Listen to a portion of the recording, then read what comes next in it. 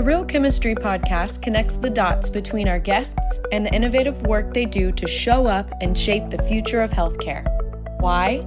So you, the listener, are encouraged to join us on our relentless pursuit to make the world a healthier place for all.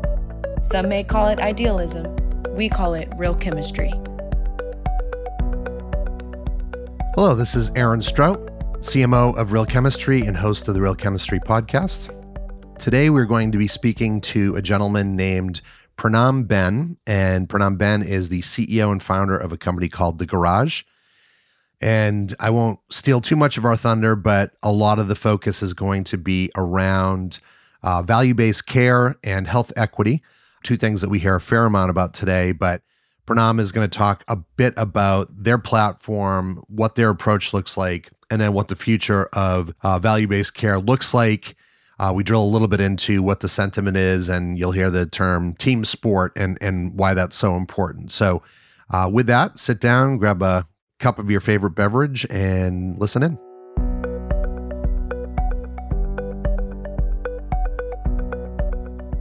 All right, Pranam, I am excited to get going this morning, and we're going to talk about digital and data and health equity and all of those good things that I mentioned in the upfront. But I want to start with, a place where I usually like to start with most of my guests. And that is, how did you sort of get into where you got to? You have a strong technology background, and then it looks like you made your way over into the healthcare space in around 2003. Let's talk a little bit about that journey and what took you into healthcare. Sure. Good morning, Aaron. And it's exciting to be talking to you today. I've had a fantastic journey to date. Blessed with opportunities to impact. I started my career as a software programmer, like you rightly pointed out, and I had an opportunity to move to the States in early 2004, actually. And that's kind of like coincided with my foray into healthcare. And I got this opportunity to join a healthcare startup that was developing innovative technology in healthcare. And that just drew me into the whole healthcare system. And since then, it's been just amazing to do the work that I had the opportunity to do. Well, God bless you, because we need more people doing what you're doing. And speaking of, in 2001, you founded your current company called The Garage. And just in poking around your website, you bill yourselves as a high-tech population health management platform, mentioning that you also are deeply rooted in building digital tools that empower transformation for value-based care. So a lot to sort of unpack in that phrase, and actually a lot of things that I know are near and dear to our clients and our people. So tell us a little bit about how those things come together and what the Garage, I think people get the general concept, but, talk about how that supports the Garage's mission and thesis. Yeah, I think just to, before we rationalize with the mission of the Garage, I think if you just backpedal a little and try and understand my journey to becoming an entrepreneur in healthcare, it was born out of a personal experience. We've all been victims of a disjointed process in healthcare. And I had the unfortunate experience of spending an entire night in an ER to be discharged the next morning with no diagnosis. And that kind of led to that was a trigger. That was a trigger for me to want to do something about it using my asset, which is my understanding of software, technology, and data. And my first venture was born out of that experience in 2009. And I exited out of that business in late 2010. And the Garage was formed in early 2012. And it was just the right timing for us to understand, the system had gone top-down heavy, and we needed to, something had to give, something had to change. And that's when the earliest models of value-based care were being formed in our industry. And when I had an opportunity to understand the business model of value-based care, it just clicked. It just made complete sense. And what I realized back then was value-based care can be the answer to many things that's broken in healthcare, right? So that's how the Garage was formed. And I called it the Garage to pay tribute to every innovative company at scale that started in a garage. But the background to that was that this transformation to value-based care, I had a sense that it would cause major disruption, right? Because you're fundamentally changing a business that's been status quo for decades. And in doing that, there will be chaos, but there will also be massive opportunities to innovate. And we wanted to be that company that focused on those opportunities. And that's how this journey began. And the first 5 years of the garage were about truly understanding what does value-based care mean to all the constituents in our ecosystem. What does it mean to primary care? What does it mean to specialty care? And most importantly, what does it mean to the patient or the consumer? And once we figured that out, we said, okay, that's when we kind of like evolved our identity in the space, right? So if you say, this is what value-based care is, and then your thing is, what do you bring to the table, right? And we realized our identity is to be the platform that allows for value-based care to happen. And that's how the garage kind of like came out of the woods, if you will, 5 years ago. And we made our platform available. The platform is called Bridge. But the whole intent of the platform is for it to function as an operating system. So allowing for value-based care to happen by bringing data and technology together. So that's basically our identity. That is what we do. And the recipe for allowing value-based care to happen is a very effective population health management strategy. So that's who we are. Well, that makes a lot of sense. And I guess one of the things I want to dive into is it's really a two-part question. I think most people have heard the term value-based care. We've heard it a lot, which is part of the second part of my question. But let's talk a little bit about like, what does that mean when someone says value-based care? And then the second part is, why is it so important these days? I feel like over the last probably 3 or 4 years, we've really seen payers, providers, healthcare companies leaning into this concept that started a while back, but really seems to be gaining momentum now. The first thing you need to understand is that, the way I came at it was, the value-based care is not an absolute solution to the things that we need to fix in healthcare. It is a big step in the right direction, right? And if you look at the things that ail our industry today, whether it is wastage, whether it is an uncontrollable spend, whether it is a very high utilization of high-cost systems. There are many things that plague our industry, middlemen that are costing the system more than helping the system. There are many other things that kind of like have caused the system to be untenable and not sustainable in the future. So we had to kind of like fundamentally redesign the business model, if you will. And value-based care is, like I said, it's a big step in that direction, right? The premise is, traditionally healthcare rewarded services and activities, but now we are going to modify that and start rewarding outcomes or results. That's the basic shift. It's a paradigm shift. It's a transformational thought, but that, I think, in my mind, is the start of this journey that will allow for many other things to happen that will change healthcare for good in the coming years. So that's basically what value-based care means to us. And the way you do that, if you look at how am I going to track outcomes, how am I going to yield better outcomes, you have to create a collaborative, community-facing experience that will allow you to put data first and provide more affordable and more accessible healthcare to everyone. Yeah, no, that is helpful. And I think the other thing I like about it is that it does start to get away from the tactical into the more strategic, right? Because when you're rewarding outcomes, you're not looking at the short-term cost, because it might be, expensive to do, a particular dose of something or a particular treatment. But if long-term you can keep someone out of the ER or out of the hospital and save, thousands, if not millions of dollars, and help them improve the quality of their, lives, then that's a huge win, right? So, right.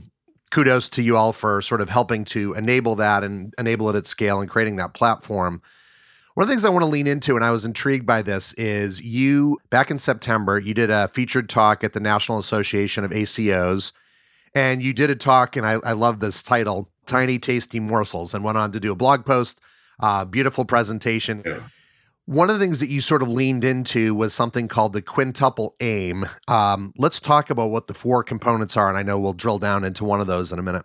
Yeah, I think the quintuple aim was born out of the heavy focus that the industry has around health equity So we kind of say, okay, we initially, when value-based care was formed, the inertia was around the AAA, which is better care, lower cost, and improved health of communities, right?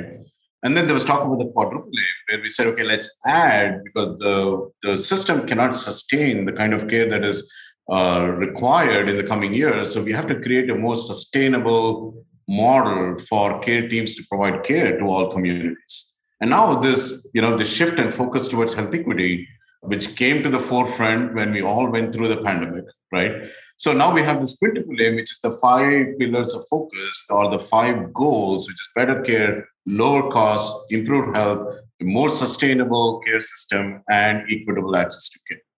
And it makes complete sense that if you can solve for all 5, you pretty much have solved for the need to change healthcare for good, right? So we took that and then we kind of posturized it by saying, okay, if we are going to drive the entire ecosystem towards that quintuple A, how can we design a digital first, data first, human centric experience? Because you're never going to take the human component out of healthcare, right? So healthcare is very real. We're all part of the process. When health is at, it's kind of like it's the most important thing for all of us as consumers, right? So if you say that, okay, we're going to create a digital first, data first, human centric approach to achieving the quintuple aim, what you quickly realize is that there is a lot of data. There's an exhaust of data that we have to make sense. We have to normalize.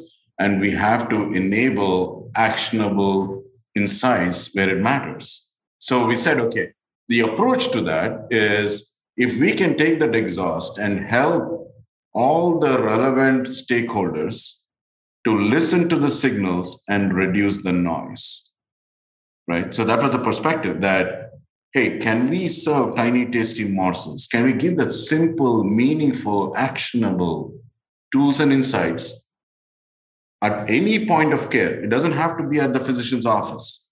It could be when the patient is at school, in their home, in the community, right? Then you basically allowed for care to happen anywhere and not just as a reactive process when the patient falls sick. So that was the premise of saying, let's identify those tiny, tasty morsels. And there is an extension to it that says tiny, tasty morsels from an inclusive hub. So the platform functions as the hub. And we say inclusive because you have to be inclusive of people, you have to be inclusive of data, and you have to be inclusive of workflows to allow for those tiny tasty morsels to be delivered and to be consumed. So that's how we came up with that. And we have an architecture for it. That's the architecture was what I presented at NACOS 2 months ago. And what was humbling was the reception was very positive. And if not anything, my intent was to trigger a dialogue, not necessarily talk about a commoditized solution, because I think we are all evolving into what the new healthcare world looks like. So the intent was to trigger a dialogue, have a meaningful dialogue. And I think we were successful for the most part. Yeah, I think that's the thing that people forget is that this is a team sport. I was just at the health conference. It will be now a few weeks by the time this airs, but I heard that a few times. Yeah. And that if we think about healthcare being a team sport, that's really where we start to be able to make meaningful outcomes. And I love that approach of not trying to overthink it. Sometimes I think when we try to overthink it and come up with this huge grand solution, that it's paralyzing.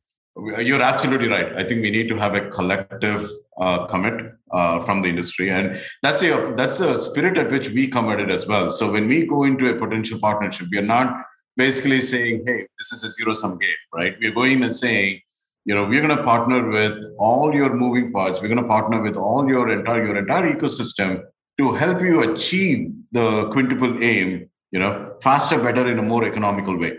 And there have been situations where we've gone to a situation, we realized that it's not a good situation for us, and we've kind of walked away from it. You know what I'm saying? So we are very conscious. We are a very conscious team in that if we are not delivering value and we are not helping providers, drive towards that quintuple aim, we don't have a role to play. So that's where we begin.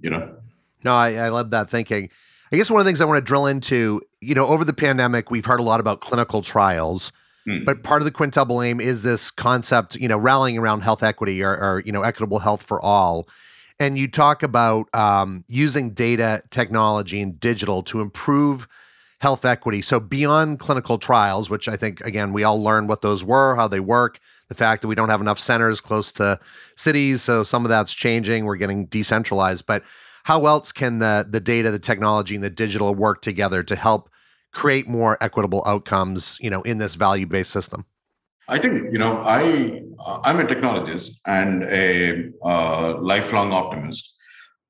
But I absolutely believe, Aaron, that digital tech and data have the greatest role to play, the strongest role to play in helping us achieve however you define health equity. In fact, I was talking to one of my customers last week, and basically what we were trying to understand, if you say, what does health equity mean to us, right? If you really think about it for a moment, what does it mean, right? And you will realize that it's easier to explain what it is not, and it's harder to explain what it is. Because what it's not is what we've all experienced in our communities. The things that we read about, the things that we see, the things that we experience ourselves are glaring examples of a lack of equitable access to care. But what does it truly mean, right? And to posterize that, we kind of understand it from two perspectives. One, structural inequities have led to health inequities. So health inequity is not a standalone phenomenon. There is a background for years and decades that have led inequities in the structure of the society and the system that health equity is a part of that. So it's very difficult for us to say we are going to go and fix health equity for good. It is not going to happen. It's a journey, right? The second thing that you kind of understand, and I hope there is no debate around this by anybody, is the fact that to achieve health equity, you have to achieve data equity. What I mean by that is, if you cannot solve for access to data, normalized understanding of data, structured realization of data insights, how are you going to even calibrate the realization of health equity where it matters, right? So that's the two things. Structural inequities have led to health inequities, and there is no health equity without data equity. Then we say, okay, if I try to look for solutions around access and affordability, the accessibility and the affordability, digital technologies and data can absolutely have a major impact in access. And we are actually working on it every single day.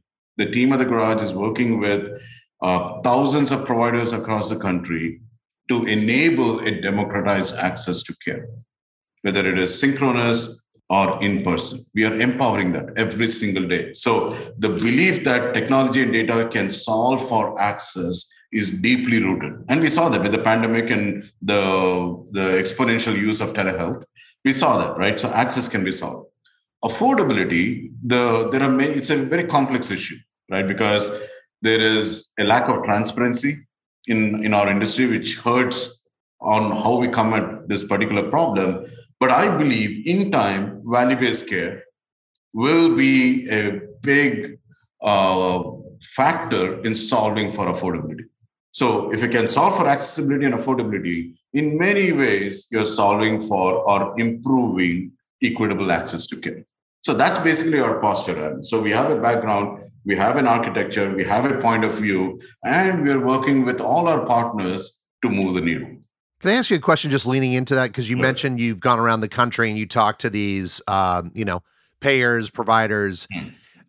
Is there a general sentiment that value-based care is like, I think it's one of those things where it's like eating healthy is a good thing, right? Or not drinking too much is a good thing, but that doesn't mean we all follow that lead. Like, is there a general sort of alignment among those groups that really do understand the value of not only value-based care, but also this achieving health equity? And I love that data equity is critical component of it. But, talk about that, like, because if the ecosystem isn't all collaborating and cooperating, at the end of the day, we all have to make sure we hit our numbers. We have revenue numbers, we have margins, things like that. And people are optimists, people are good people who work in healthcare, but it is a business, right? And Right. so a lot of times business can get in the way of doing what the right thing is. If you think about it, if you just look at it and we say, my personal experience being involved in value-based care for the last 10 years, I would say the adoption and the response has been mixed,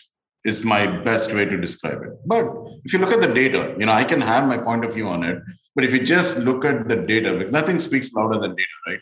So if you just look at the growth and just look at the stats, overall reimbursement, and the amount of risk contracts being shared by the payers and the provider participation in value-based care contracts and whatnot, it's been growing year on year. It has never stagnated. So that's the good sign. That's a sign that you want to lean on, right? That's always a good sign. You can't argue that, right?